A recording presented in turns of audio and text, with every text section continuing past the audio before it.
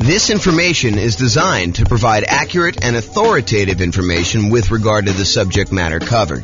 It is offered with the understanding that the presenters are not engaged in rendering legal, accounting, or other professional services.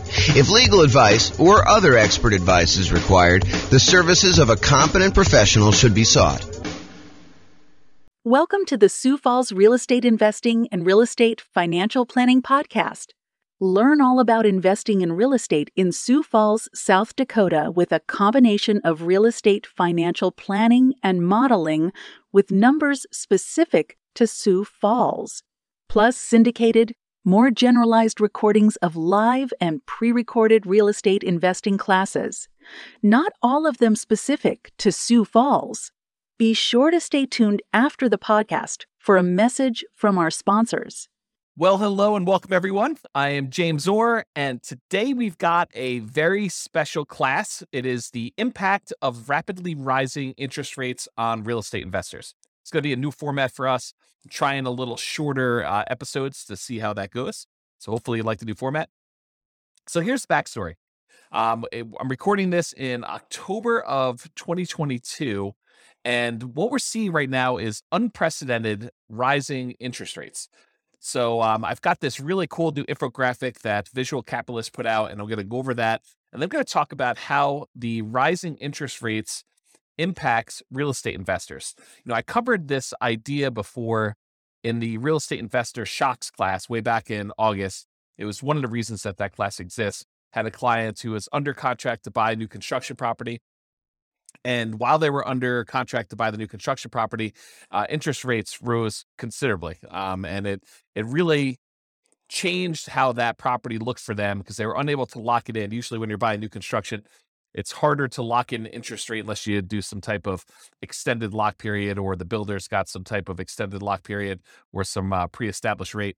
But if you're trying to do it with a traditional mortgage broker, a lot of times it's more expensive to lock more than 60 days in advance. So they were floating their rate thinking, rates, might go back down a little bit, but between while they're having the house built and when they're actually going to close.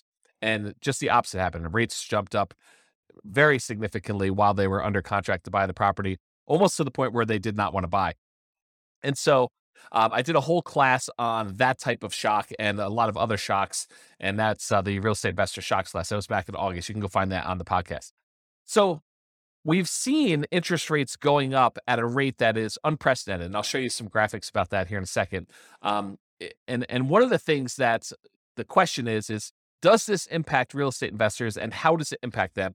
And so we're going to start a conversation about that. I think this is much more than a single episode topic. I think that we're going to talk about what happens to real estate investors as interest rates rise as part of a theme moving forward. And so there'll be a bunch of other kind of classes and modeling and discussions on that topic, but this is kind of just us getting started. So, all right. So the chart that I have from Visual Capitalist goes over what's called the federal funds rates. It's basically what the banks use in order to loan money to each other overnight. So it's not mortgage interest rates that we're showing specifically, although the federal funds rates is very closely related in many ways to what a mortgage interest rate would be. It's not the exact same number, but if the federal funds rates go up, then it tends to increase mortgage interest rates as well. And if the federal funds rates go down, then that tends to impact mortgage interest rates too.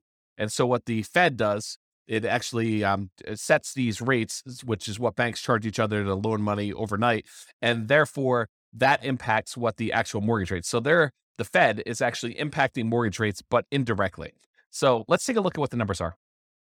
So this is a zoomed in version of the Visual Capitalist new image that we have here. So you can kind of see what's going on, but I'll go over it. I'll tell you what's happening here. So this is 35 years of interest rate hikes. It kind of gives you a view of what happened over the last 35 years as far as the change in the effective federal funds rate put out by the Fed and how they changed. And so what they did is they picked the last, 1, 2, 3, 4, 5, 6. They picked the last 6 times that the Fed raised rates very aggressively. And they wanted to show you, this is over the last 35 years, and they wanted to show you how quickly they did it. So all the way back in 1988 to 89, rates went up 3.23 percentage points in about 1 year's time. So over the course of a year, they raised rates 3.23% percentage points. And that worked out to be about 0.23 percentage points per month. So that was sort of the rate that the rates were going up. And for those of you that can see the screen, if you're watching the video version of this instead of just the audio, you can see that that's this one right here. And I'll kind of jump to the punchline and tell you that that is the second fastest time that rates have gone up. So 3.23 percentage points in about a year, or about 0.23 percentage points per month. Then you jump forward to 1994 to 1995, and rates went up 2.67 percentage points in about a year as well. And that worked out to be 0.22 percentage points per month. And that's this 1994-95 one, very close to that other line there. And you can kind of see where it is, just not quite as high.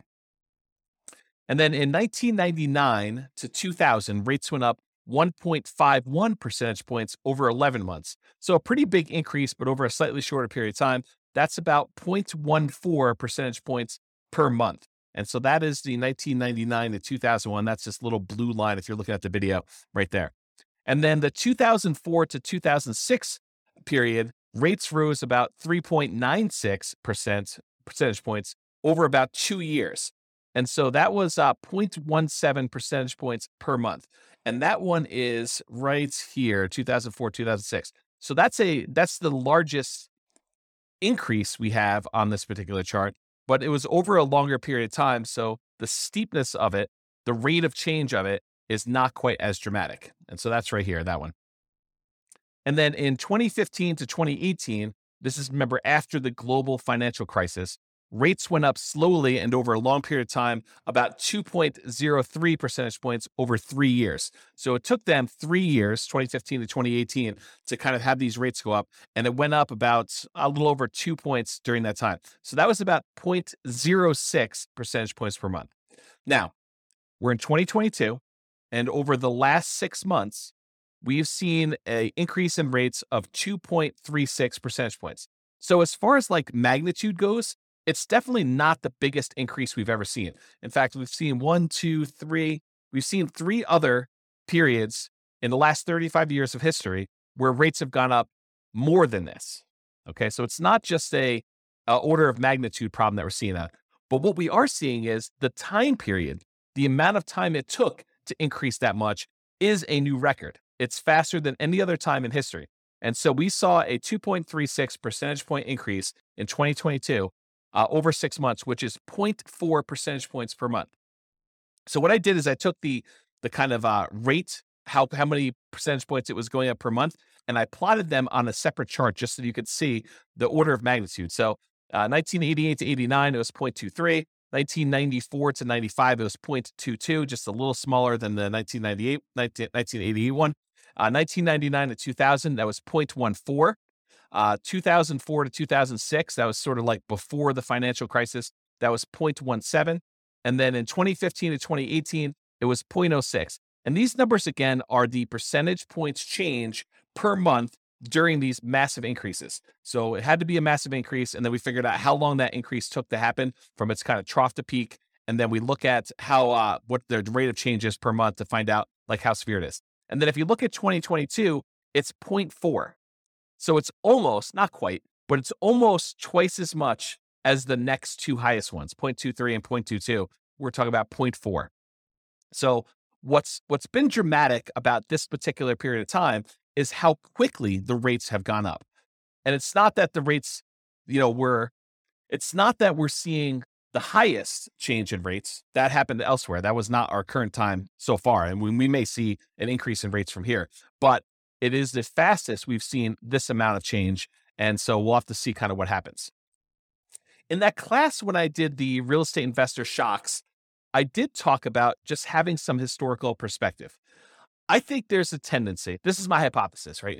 I don't pretend to know everything, but this is my hypothesis about what I think is happening with people. I think a lot of people have short memories about what has happened in the past. We get used to this idea that mortgage interest rates are at, 3%, 3.5%, 2.5%, whatever it is that you were able to get in the last, 3 or 4 or 5 years.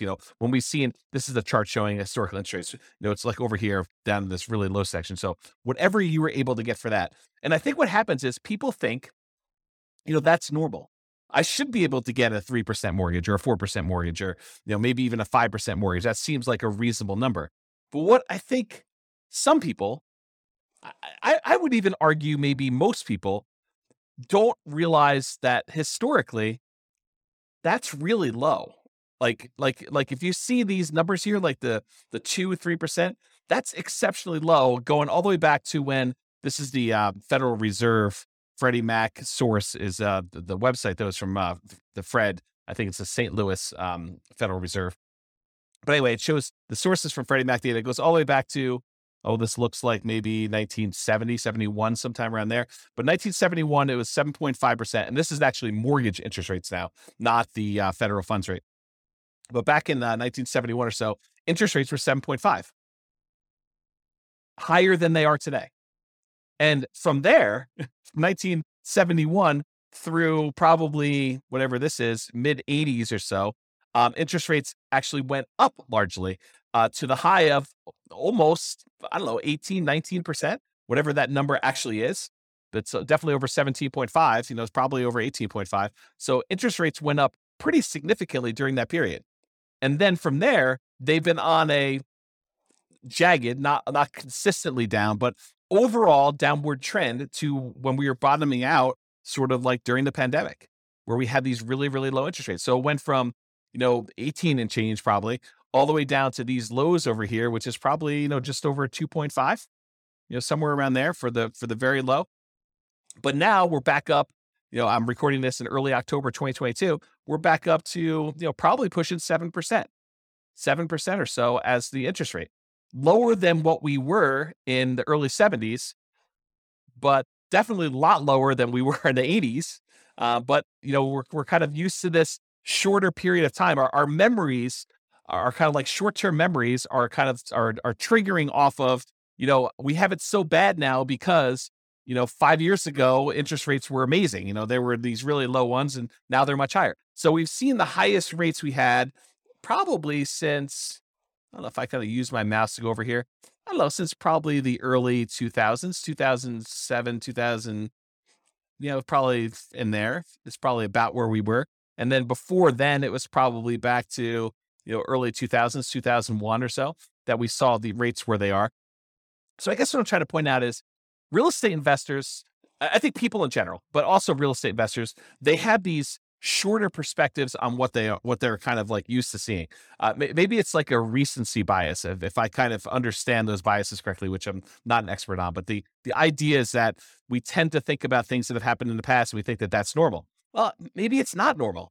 And so as part of the discussion moving forward with this is I want to discuss the impact of these rising mortgage interest rates. And then maybe some really early on ideas. So we have a lot to cover, and I'm not going to cover it all today, but a lot to cover on this idea of like what we should be doing and how we should think about and what it looks like when these different types of things happens, like rising interest rates or property values going down or more or rents going down or maintenance on property getting out of hand or, all of these sort of like unknown things, inflation. I mean, we've got a lot of these things happening at the same time right now, but overall, when you're thinking about making real estate investments and buying properties and rental properties and all those different things, these all have an impact.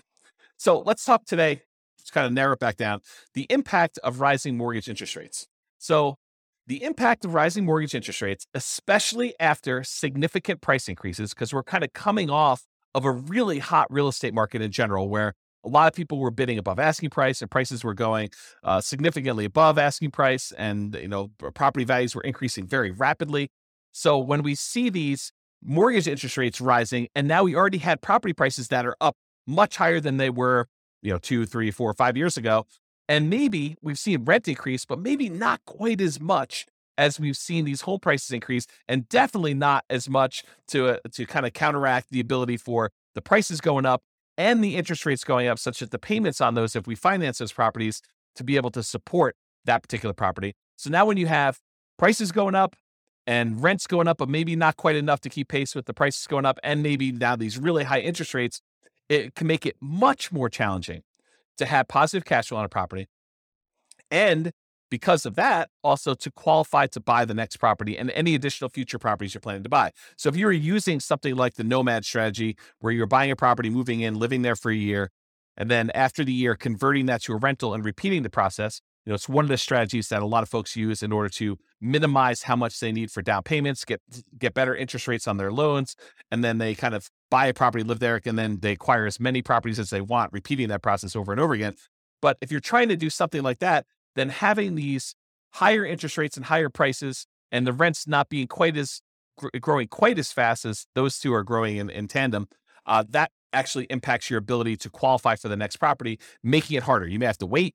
You may have to put more down. You may have to buy down the interest rate. You may have to do a combination of those things. Maybe you have to do some type of other increase their income on the rental property, like doing short-term rentals or something like that. As just an example. So to be able to do all of that in order to buy these properties and qualify for the new loans, these rising interest rates are really impacting that a lot. So the question then becomes, because I hear it's some of the rumblings going on, is real estate investing dead? Interest rates are now 7%. It doesn't even make sense to go buy a property with 20 or 25% down anymore. It's really hard to get into cash flow, or they're really, really negative, or whatever happens to be happening in your market. And I personally think the answer to that is not at all. I do not think that real estate investing is dead. So what does this mean for real estate investors? First of all, it's not the end of the world. It may seem like that, but I wanted to give you some perspective about these interest rates and how they've been really, really high in the past. And real estate investing was definitely not dead at that point. It is not dead right now. There are strategies that you can apply that don't rely on you or your customers getting new bank financing at all. So first of all, you could do totally lender kind of non-contingent on the lender at all type strategies, like going and getting owner financing. So now you're negotiating directly with the seller, or wrap financing, taking existing loans. I mean, this is a great period if you're willing, and not everybody is willing to do this, right? Some people just want to go buy a rental property. They want to work their job. They want to buy the rental property, put a property manager in place, and have that become a very passive stream. And they're not willing to go out there and negotiate directly with a seller to find a deal and do that. That's up to you. I mean, it's really up to you as to whether you want to do that strategy or not. But you can go find owner financing. You can do wrap financing, where you have these existing loans that over the last few years that have been really, really low. You buy those properties and you wrap the financing on that, kind of like a subject to, but you give the seller the right to foreclose if you're unable or unwilling to make the payments on it. Loan assumption. So there are some loans, especially if you're doing like a nomad strategy, where you can go in and formally assume a loan that has a lower interest rate, may require a slightly larger down payment than what you might have been thinking. But that's definitely a strategy where now you can take over a really good interest rate loan on a property that is, 3%, 3.5%, 2%, things like that. You can also do lease options, where you are leasing a property and you have the option to purchase it, or you do a lease purchase where you have a lease on a property and you have a purchase agreement, the contract to be able to buy it at some point in the future. So those don't require outside financing. Agreement for deed, where you have an agreement with the seller that you're going to make monthly payments, and at the end, they're going to provide you the deed to the property if you do all that. And then buying properties subject to the existing financing, where you leave the existing seller's loan in place. The seller deeds you the property, so you are now the owner of the property, and you start making payments on an underlying loan, as an example. So those are strategies that do not rely on you or your customers specifically getting new bank financing. Now, a lot of these strategies do rely on your customers eventually getting loans and cashing you out. For example, a very common lease type strategy is you do a lease option, you acquire property on a lease option or subject to, or wrap financing, and then you immediately offer it to a tenant buyer with a lease and an option to buy it from you. And in that case, you are eventually relying on your lease option tenant buyer going and getting a loan from a bank and cashing you out in the property, if that is your model to do that. But there are versions of this strategy where you agree with the seller upfront that you plan on lease optioning the property and that you do not intend to lease option exit it. You're going to hold on to it long term. And so you have to negotiate a much longer lease to do something like that.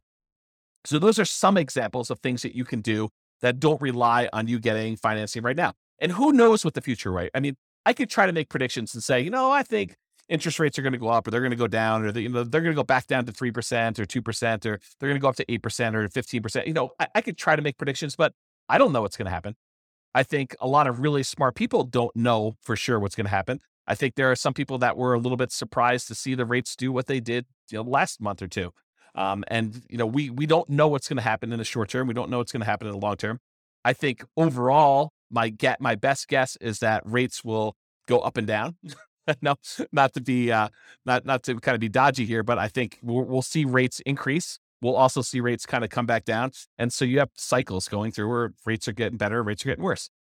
So I forgot where I was going with this, but the idea is those strategies exist, like all the ones I talked about, all the creative financing stuff. Or you could do a totally different business model if you really are committed to doing some type of real estate, but you're flexible in your approach, like flipping properties as an example. Although a lot of times flipping properties involves you buying a property and then selling it to somebody, which relies on your customer actually getting a loan. You could wholesale properties. Again, in most cases, it's relying on somebody else getting a loan to do it, unless they're buying cash.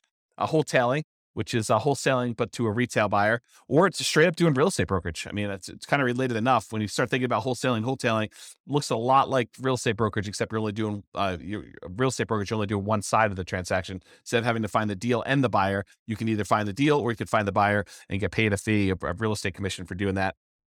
They're mechanically different, but if you think about it philosophically, they're very, very similar. Utilizing options or option auctions, where you're also finding and buyers doing that. We're investing in tax liens or tax deeds, or doing partnerships on properties where one of your partners is buying all cash or doing a syndication of some form. So those are all the different options that don't necessarily rely on getting new bank financing. Those are options for you.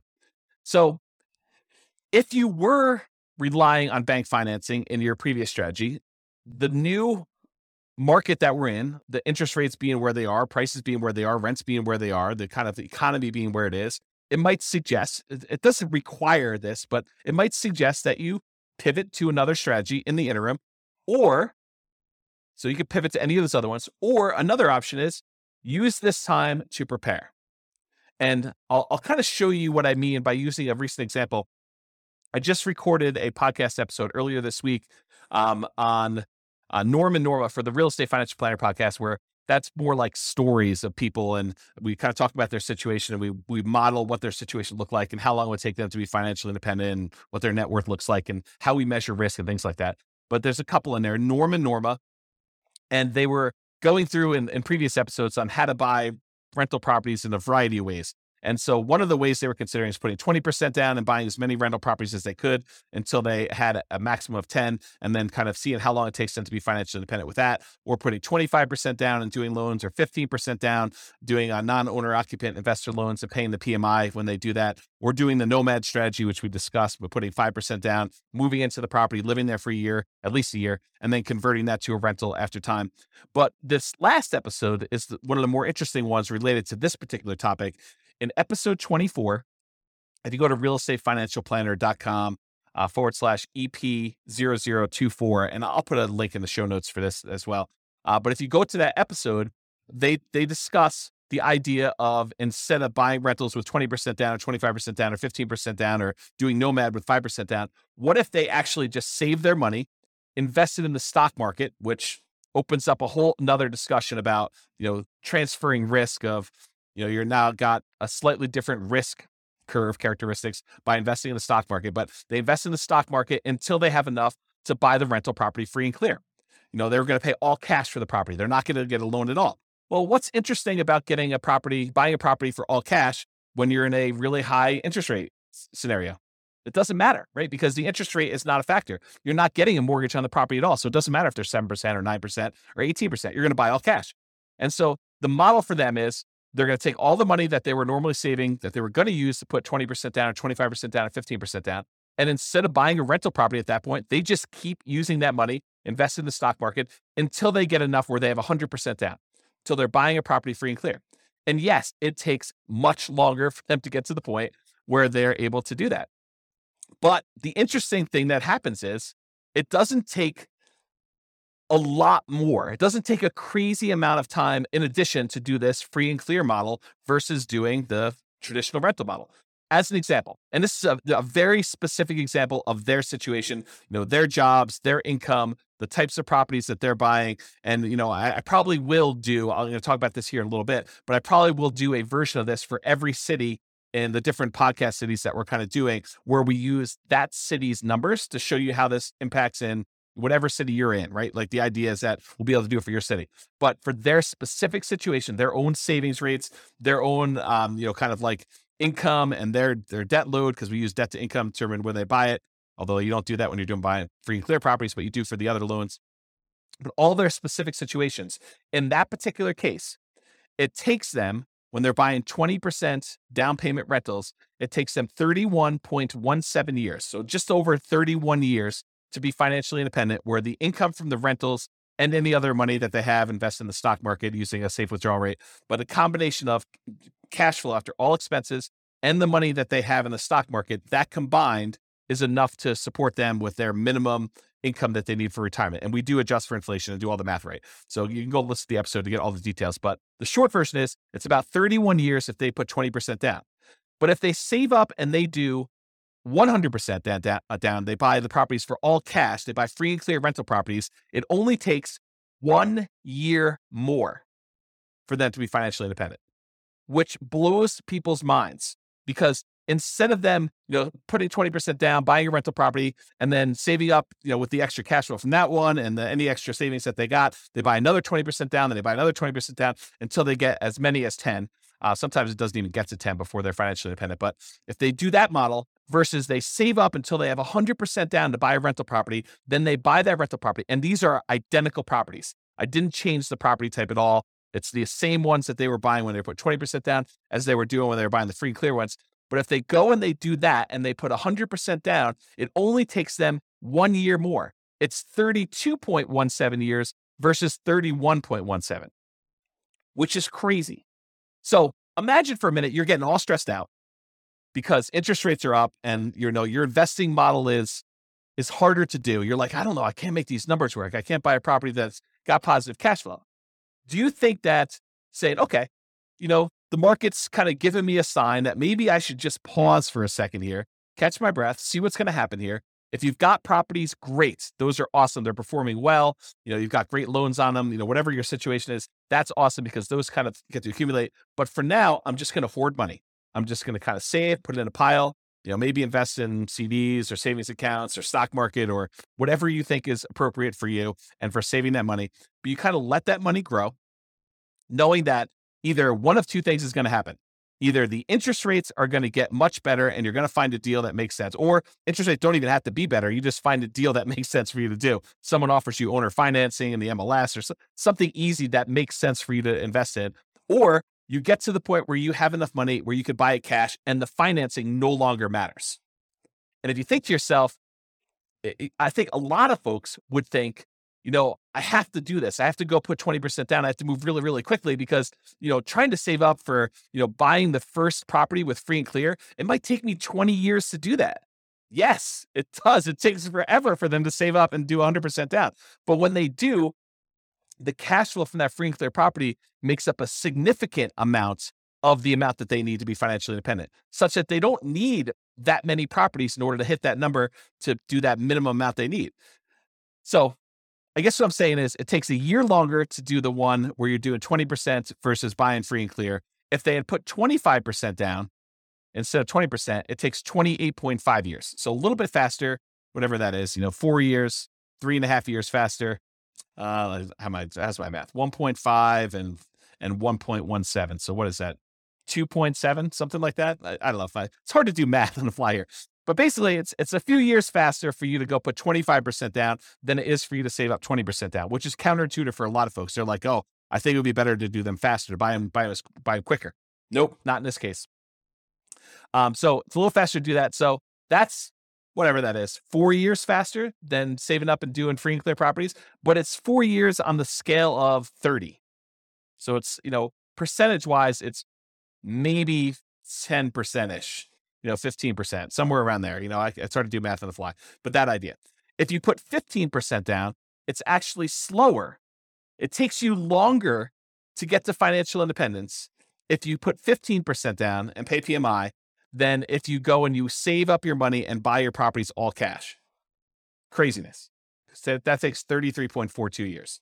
And if you do the nomad strategy where you buy a property as an owner occupant with 5% down, you move in, you live there for at least a year, That's a requirement of the lender in order for you not to be committing loan fraud. So you have to agree to do what the lender says. And the lender says for you to get an owner-occupant property, you need to occupy the property for at least a full year. So you buy the property for at least a full year, you live there, and then once you buy the next property, you convert that old one to a rental, you keep it, you'll convert it to a rental, and you buy the next one 5% down, you move in, you repeat this process until you have up to 10 properties in this case, but as many as you want in reality. And that takes 26.33 years. So a little more than 26 years to do that. So that's like, whatever that is, 6 years faster than doing the free and clear model where you pay 100% cash for your properties. I don't know. That's kind of interesting. So is real estate investing dead?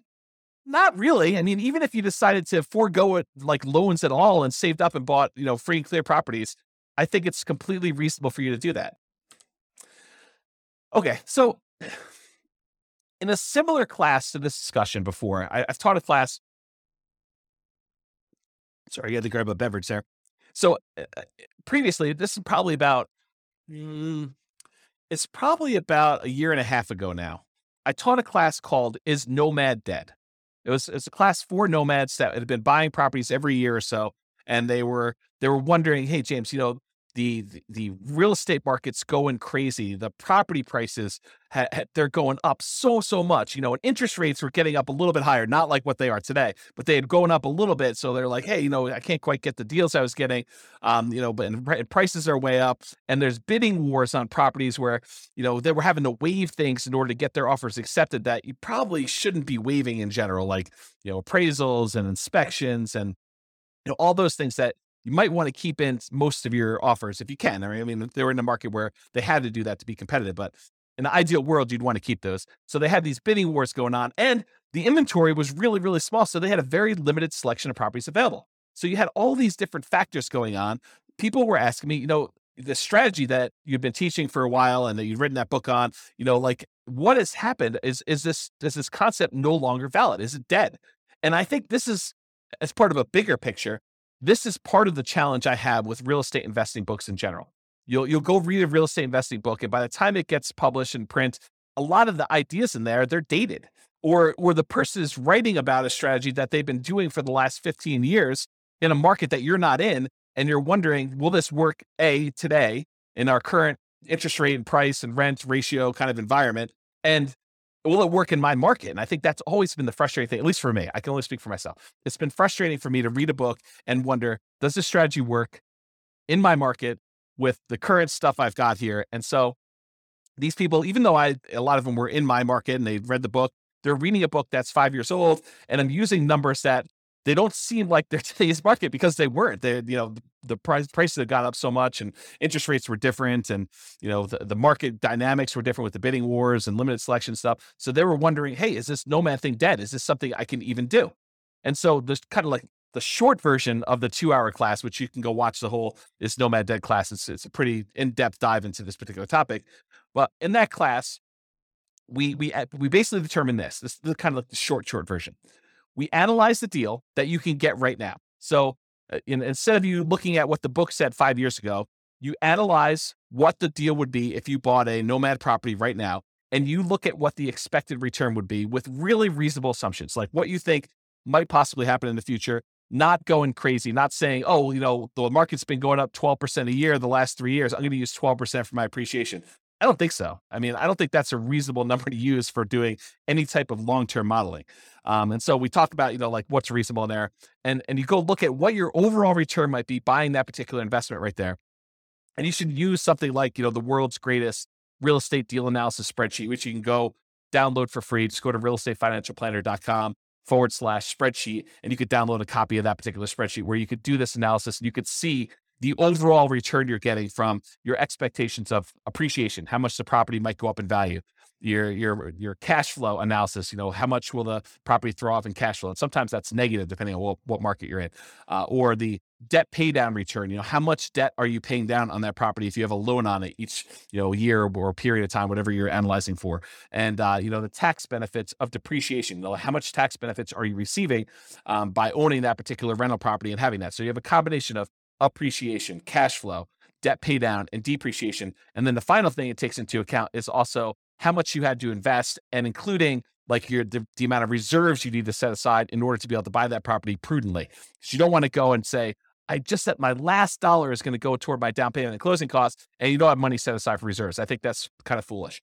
So we take all that into account in that spreadsheet, the world's greatest deal analysis, real estate deal analysis spreadsheet, and it shows you your overall expected return, including the drag from your reserves and all that other stuff. And it gives you an idea, and it'll give you a number. It'll say, whatever it is, 25%. And then you go look at it and you say, okay, so I can reasonably expect in the first year or so to do 25%. And overall, the overall return on equity, which is the way you should do it, there's probably a whole nother class and they teach on return on equity, but the overall return on equity tends to decrease over time. It tends to get lower and lower and lower over time until eventually it becomes the unleveraged appreciation rate and the cash flow or the cap rate on the property. So the combination of an unleveraged appreciation rate and cap rate, so you might be seeing, depending on what market you're in or anything, maybe 8%, 3% for appreciation and 5% for cap rate. Each market's a little bit different, but that general idea. So over time, it goes from whatever the high was down to this cap rate plus unleveraged appreciation rate, which might be 8%. I'll definitely do a detailed class on all that stuff. So if you're not following along, if you're following along, awesome, good for you. If you're not following along, just breathe, relax. We will get to all this stuff in other classes. So this idea though, is you go look at the return you're getting on that thing and you say to yourself, okay, I'm getting whatever number it is for you, 25%. And you say to yourself, can I invest in anything else? Can I go find another investment that is going to do better than this 25% or whatever your number is with similar acceptable risk characteristics? And specifically, the risk characteristics have to be like what is acceptable to you. I personally don't think that buying a rental property has the same risk characteristics as buying crypto, some type of cryptocurrency and speculating in the cryptocurrency market. I think they're different risk characteristics. You may think they're the same, and that's up to you. I mean, I'm not going to impose my will on you, but I think they're different. I also think that putting money in a savings account has very different risk characteristics than buying a rental property. I think that savings accounts are less risky than buying a operating rental property business, which is what you're doing. But I do think buying a rental property and buying stock in a operating business are similar in some ways, right? In one way, you're buying stock ownership in a company that is operating. It's an operating business. When you buy a rental property, you're buying an operating business. I mean, you're buying the business that owns the property and rents it out to tenants and has like operating expenses and everything else. So those are similar enough for me, but it's up to you. So the idea though is you look at the return you can get by buying a property right now, doing your analysis in that spreadsheet, seeing the number that you can get and saying, okay, with this particular number, is this something that I can go invest somewhere else and get this return or better? Because I'm not trying to tell you have to go buy rental properties. If you do your numbers and your numbers look really, really bad, and you can go buy something else where you can make 5, 10, 15, 20, 25%, whatever it is, 100% return on your money somewhere else, then you have to go make that decision. And I'm not suggesting you have to go buy the 25% rental property or whatever the number is for you and versus something else. I'm saying you look at it and you decide. You can't go compare it to what you could have made 5 years ago. You can't go read the old Nomad book and say, oh, but James, when you were buying those properties then, you were getting 80% return on your money. Okay, I was getting 80% back then. Today, the numbers are whatever they are, 30%. Does that mean you shouldn't do it because you can't get 80% anymore? I don't think so. I look at that and I say, okay, I'm getting 30% if I do this. Can I do 30? Can I get better than 30% somewhere else? And you make that decision. That's sort of what applies today, right? You go analyze a property, whether it's Nomad or not, you do the same thing. You go analyze a property and you ask yourself, can I do better than this somewhere else? Can I put my money to work in another investment that has similar acceptable risk characteristics to me that I can go invest in that, something else? Yeah. So, or maybe you have to change your investment strategy in order to find one that does have better than that. So instead of doing Nomad, you do fix and flips, or you do short-term rentals, or whatever it is that makes sense for you. And because the market has changed, sometimes you need to change your investing strategy or approach. For example, if you were buying deeply discounted distressed properties during the 2008 kind of like real estate crisis, that type of market doesn't exist today. It's just, that's not what the market that we're in. And it doesn't happen all the time. It's not like if you go read the book in 2010 about people that made a killing in the 2008 real estate market, and you're trying to look to implement that strategy, you're going to be pretty frustrated. It may come back, but it doesn't exist right now. And so maybe you need to change your strategy and you look at what's the best thing I could do with the resources and the opportunities I have right now. And I'll add one other thing. So in that class, I kind of went over this framework of do the analysis, look at your deal and decide, can I beat this? Can I do better investing in something else? And you decide to do that.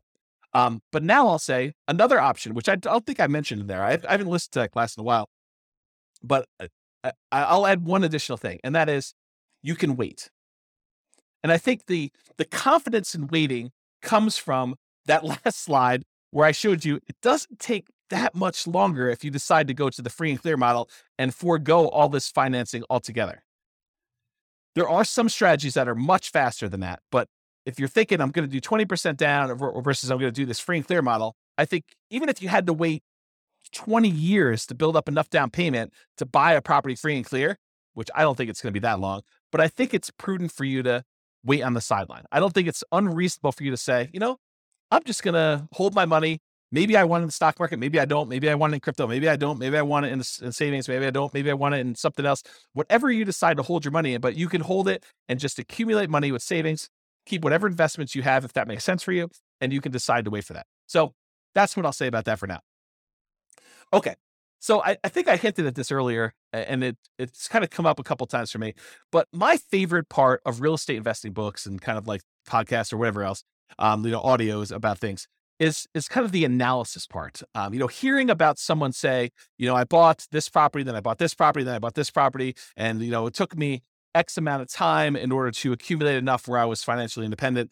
And like that part of the book or that part of the story, or like hearing, a property that I own kind of increase in value and it finally went to this and my cash flow on it is this, like those are the exciting, juicy parts for me personally. And I'm sure everyone else has got their own little thing, but once you get a certain basic level of understanding of how real estate investing works, you understand mechanically how to do it. Maybe you bought a property or two or three and you kind of got the basics down.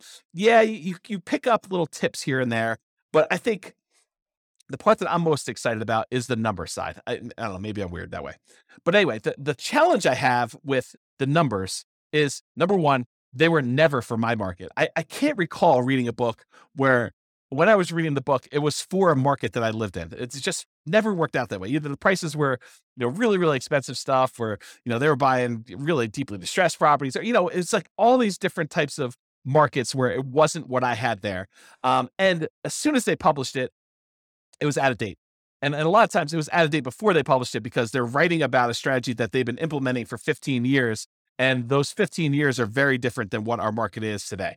And so they were never for my market. They were almost instantly out of date. And so what I plan to do is I will plan to solve that problem for folks by doing city-specific podcasts. That's why there's all these different city-specific podcasts. The content is largely the same, except all the analysis that I do is city-specific. So no matter what city you're in, we will do analysis using your property prices, your rents, your taxes, your insurance, like all those numbers that are specific to your city.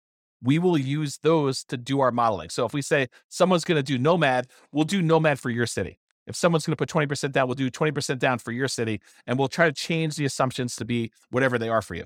And I'll share the link to you. I'll show you where I am, and I'm moving in this direction. So I'm doing a lot more of it, and it's going to get a lot better over time. But right now you can see what we have. I'll put a link in the show notes. You can go look at it and then just select your city from the list. And you'll be able to do it, or I'll have the direct link in the specific podcast. So I just upgraded the Real Estate Financial Planner server to be able to do more of this analysis. I had to get a much bigger server to handle all the different analysis we're doing. So we're going to have, 100 plus different models for each city. And so, you have 300 cities that starts getting really big with all the different data, and you want to be able to compare them and all that stuff. So, I gotta work on the code to build all that. So it's going to take time.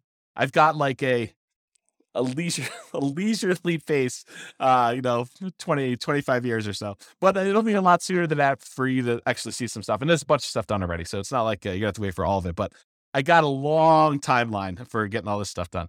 There's no rush for me right now. It's sort of like semi-relaxing sort of quasi-retirement sort of thing. So anyway, so you'll see all that.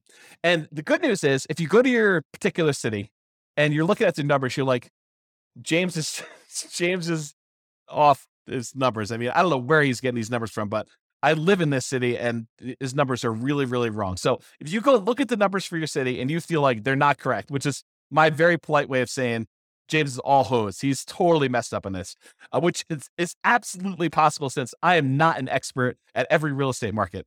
So if you go there and you find out your numbers are wrong, you have at least two options and to get them corrected. So number one, if they're wrong for everybody, if like my price point is off or my rents are really far off or something like that, just tell me, drop me an email, and I can go update them and rerun all the models. So our software allows me to go in there and I can just change the assumptions for whatever it is, and I'll rerun them all and they'll be correct for everybody. Now you can go and everyone can go and do that. If they're just wrong for what you can do, if you go there and you're like, oh, he's using average price or median price, and I'm buying properties at this big discount, or I'm buying in a certain niche where my stuff is, 30% off or whatever you're able to do. Like you're special and you've got some magical power to be able to do something that not everybody can do, but it wouldn't be fair for me to change all those numbers just because you're able to do something miraculous, something exceptional. You can go ahead and copy the scenario into your own real estate financial planner account. Just change whatever it is that is different about you and what you can do and rerun it. And you'll be able to do all the changes and see exactly how it impacts you. So those are like the two solutions for you discovering that I don't know everything about every market, and hopefully that'll help you. So that's what you can do there. All right. So I went a lot longer than I expected to go. I was thinking to myself, this is probably 15 minutes. It's 45 minutes in. So I hope you've enjoyed this new formats. I will try to keep them shorter in the future. I'm aiming for sort of that 15 to 20 minute podcast length. My contact information is on here, and I'll put it in the show notes as well. And you can kind of reach out to me if you've got questions or need anything else. But I hope you enjoyed it. I hope that is helpful and more encouraging for you than this discouraging news and running deal analysis and seeing, frustrating numbers with your mortgage interest rate. And I'm not sure if the animals, if you probably can't see the cat and the dog, but they've decided to visit and meow, and the dog's not barking, he's taking a nap, but hopefully you guys did that. So anyway, I'm James Orr. Hope you enjoyed. I'll see you next time. Bye-bye for now. With home prices up, mortgage interest rates up, and rents up, but not quite enough to counteract the higher prices and interest rates. Cash flow on rental properties in Sioux Falls is harder than ever. Book a call with the Real Estate Financial Planner to apply our proprietary 88 strategies to improve cash flow on your rentals. See the show notes for a link to schedule your call and improve your cash flow today. If you're a real estate agent, lender, or professional in Sioux Falls that wants to help our real estate investor listeners, consider reaching out to learn about collaboration opportunities with this podcast. We'd love to add more value to our listeners by having you assist our investors buy, sell, and finance their real estate investments. See the show notes to schedule a call to discuss collaboration opportunities.